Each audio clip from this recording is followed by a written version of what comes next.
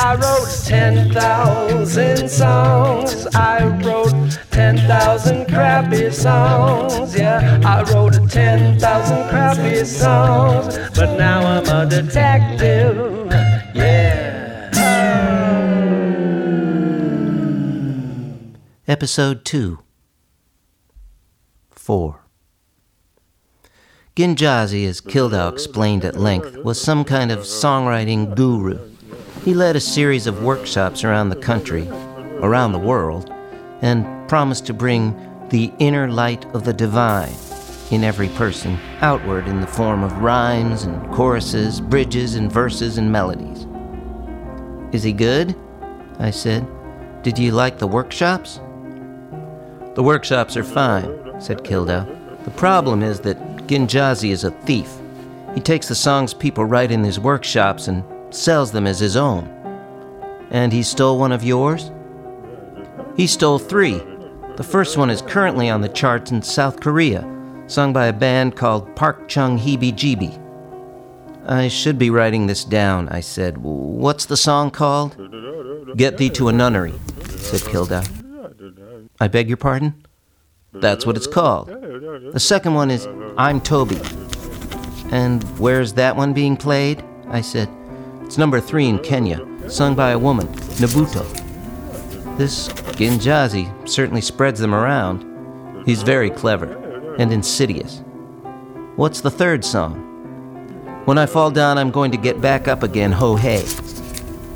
Not to quibble, I said, but how about get back up again, or back up again, or just ho hey? Kildau sighed. Everybody's got an opinion. I don't really care, I said. Just an observation. Anyway, he said, the swimming pool guys are playing it. It's charting in the Balkan countries. Like Romania, Croatia, Iran. I don't think Iran is Balkan, I said. I'm pretty sure it is, said Kildau. Okay, I said. Anyway, said Kildau, that's the story. That's what Ginjazi does. So, what do you want me to do? I said. Expose him, defrock him, get my songs back. How should I do that? I said. Aren't you a detective? Said Kildau. Yes, I said. Maybe you should go to one of his workshops, said Kildau, and he'll steal one of your songs. I didn't want to do that. I didn't want to go to Ginjazi's workshops. I didn't want to spend my time writing songs. I wanted to tail people and eavesdrop and look for clues. But the job of a detective is to do whatever you have to do, job by job, case by case. That's not a terrible idea, I admitted, because it wasn't. 5. Sometimes people are surprised to learn that I wrote 10,000 crappy songs before I became a detective. They don't understand what it takes to write 10,000 crappy songs. The most important thing in writing 10,000 crappy songs, or any songs for that matter, is stealth. If people are aware that you are writing a song, they will freeze up. It's like the Heisenberg principle, or whatever it is, where an object being observed will change its behavior as soon as it's aware that it's being observed. So the transition from songwriter to detective was a natural one. Not that there wasn't a learning curve. I spent a week in Poland at a seminar on facial tics. It turns out there are 147 different kinds of facial tics. We studied them all. There are lots of things like that. There are rules for tailing people. I had to practice using various lengths of yellow tether line and keep it taut, a nice steady line between me and the person I was tailing. That's how you learn to tail. Not to mention learning to tie the string to their leg or arm without their knowledge before you start tailing them. And of course, you have to have a sharp eye for detail. That's like songwriting too. You could put me in a darkened room, turn on the light for 3 seconds, and I could tell you 66 things about that room. There aren't many things where a skill like that is very useful, but 2 of those things happen to be songwriting and detecting. You could say a painter has to be observant too, but it's not the same. Not even close. As a songwriter, you're mostly doing your observing on long walks, when you're humming or whistling, trying not to be noticed. A painter puts up an easel and makes everyone come to him. Tells you to sit there and not move for a few hours. Ha!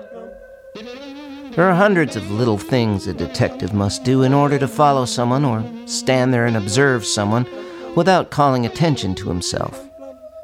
Here's a good one. If you are eavesdropping or tailing someone and they turn and look your way, just do some neck exercises. Just stretch your neck, up, down, and around. Tip an ear toward a shoulder, then rotate the other ear to the other shoulder. I have never known this to fail. If you're doing neck exercises, no one will ever question you. As far as anyone is concerned, you are in your own world. And here's a bonus. It's good for your neck. 6. Ginjazi was holding a songwriting workshop in Topanga. It was scheduled for Sunday afternoon at 4. I packed the old Gibson in a case and placed it in the trunk. I bought a new yellow legal pad and a felt-tip pen. I bought a couple energy bars. The workshop was to run 3 hours and would cost $75. I had forgotten to mention expenses to Stephen J. Kildow, but I surely would when I saw him. I'll be darned if I was going to go out of pocket for Ginjazi's songwriting workshop. The workshop met in a meeting room by a coffee shop in a strip mall, all the way up Topanga Canyon. You drive up the canyon and it's like you've left the city completely behind. It's like you're in the woods. Then suddenly there's a strip mall at the top. The meeting room contained a bunch of tables pushed together to form a rectangle. There were a dozen or so chairs scattered around. It was still a few minutes before 4. I went back into the coffee shop. People were starting to gather. There were men, women, and a girl of about 16. One lady appeared to be blind. Everyone was getting coffee. They were talking about the songs they had written. They all seemed happy and excited to be there. A man whooshed in with a guitar case. He had a medium beard and was dressed in white drawstring pants and a white cheesecloth shirt. He had sandals on. The others immediately were drawn to him. This must be Ginjazi, I thought. After everyone got their coffee, we went into the meeting room. Ginjazi took a seat at the head of the table. People gathered around and took a seat. "Tuitions, please," said Ginjazi. Everyone brought Ginjazi a check. I had cash, so I paid in cash. He didn't ask my name. I thought it strange. But then we all sat back down and went around the table. Instead of saying our names, we had to sing our names with a little jingle, like, "I'm Florence from Topanga," with a little melody.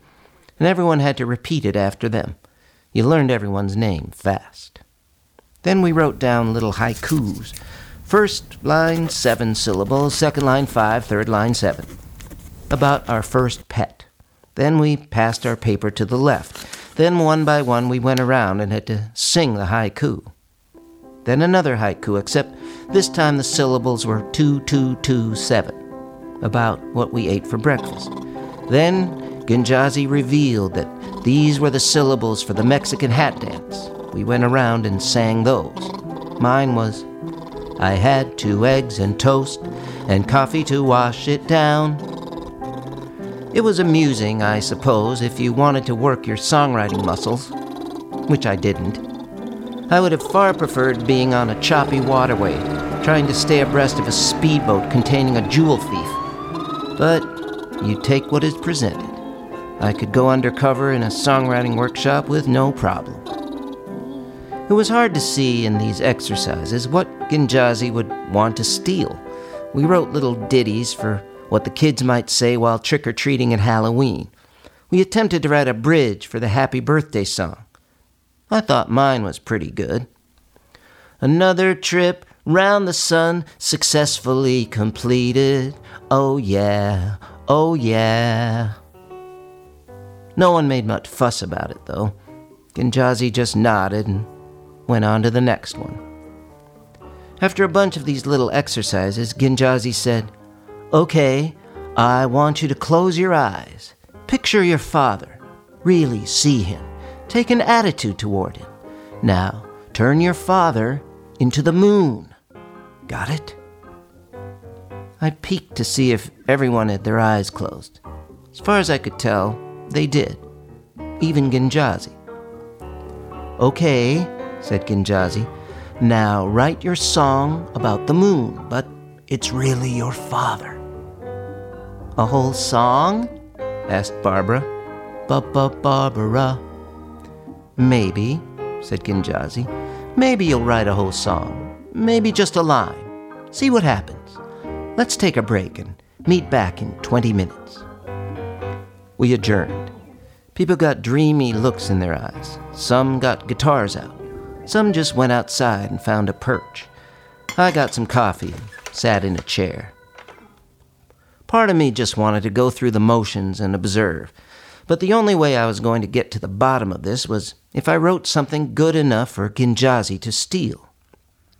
So I did the exercise. I thought of my father, and then I took those feelings and applied them to the moon.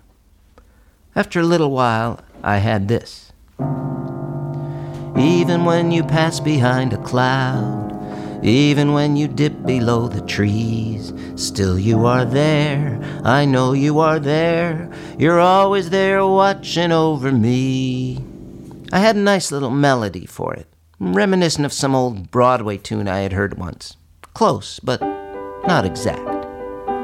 We got back to the room and gathered around the table. Despite myself, I was getting a little excited. It had been a while since I had written a song that I hadn't immediately wanted to throw away. Maybe the long break would prove fruitful. I was third. I can't remember what the first two sang. I was singing my song in my head, trying to make sure I didn't forget the melody. Ginjazi pointed to me. You go, he said. The acoustics in the workshop room weren't great. It wasn't like singing in a church or anything, but I thought my song sounded pretty good. Ginjazi nodded. Nice, he said, and then went on. Well, no accounting for taste. We went around the table. Some songs were better than others, but everyone had taken the assignment to heart and given it their best. The second to the last was Doris. Doris from Encino. She closed her eyes and sang a haunting little melody. Sliver of silver, just a little sliver of silver. So far away now, so far away, but that's the only place I call home. She had another verse, did Doris, and then she even broke into a little chorus. That's the only place, that's the only place, that's the only place I call home.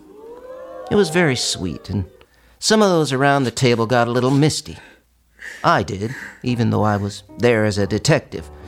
No one ever said detectives can't be human. Sherlock Holmes played the violin. Anyway, Doris clearly knocked it out of the park. Even Ginjazi seemed moved. Would you sing it again? He asked. As Doris readied herself, Ginjazi rotated his cell phone slightly. He pushed a button with his thumb, then smiled at Doris. All right, he said. Go ahead. Sing.